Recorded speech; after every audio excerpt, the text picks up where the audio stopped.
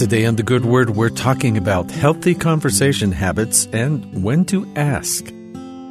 Life is a little like a party that started before you got there. To understand what's going on, where the focus is, and where you could jump in appropriately, you need to stop and listen for a minute. Good communication skills ask that you understand what the scope of the conversation is before you make conclusions. A prideful man will walk into a new situation assuming he already has the answers, while the wise stay silent and observe before speaking. The reign of David as the king of Israel was full of frequent military battles, as people surrounding the promised land sought to conquer Israel. David's obedience to the Lord made him a worthy king, though, leading the people into a new era of righteousness.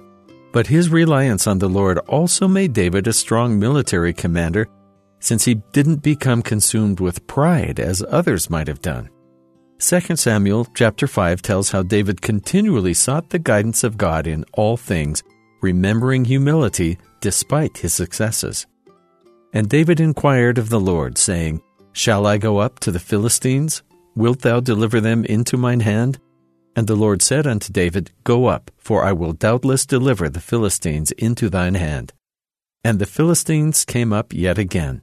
And when David inquired of the Lord, he said, "Thou shalt not go up, but fetch a compass behind them, and come upon them over against the mulberry trees." To David's military, the two solutions might have looked the same. When enemies invaded their land, the solution seemed pretty one-size-fits-all.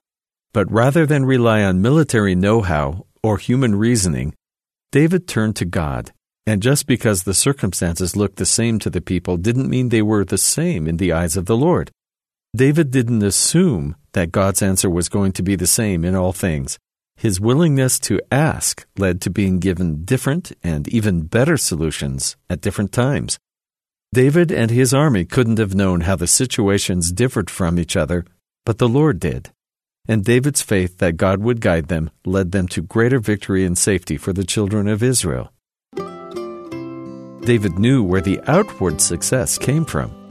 Rather than give in to his ego based on the victories God had given him, David continually humbled himself before God, asking for guidance when others might rely on their own strength.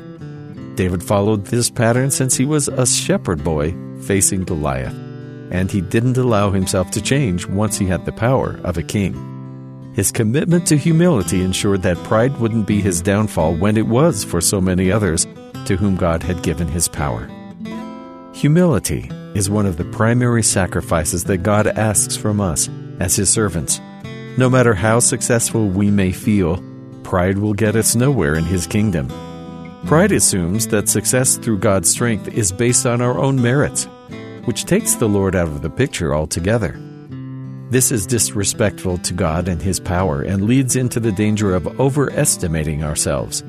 The most repeated commandment in the Scriptures is to ask of God in all things, a frequent reminder that God is present in every aspect of our lives. Even when we can't see Him, He asks that we remain humble enough to remember to ask Him for His continued presence. And that's the good word.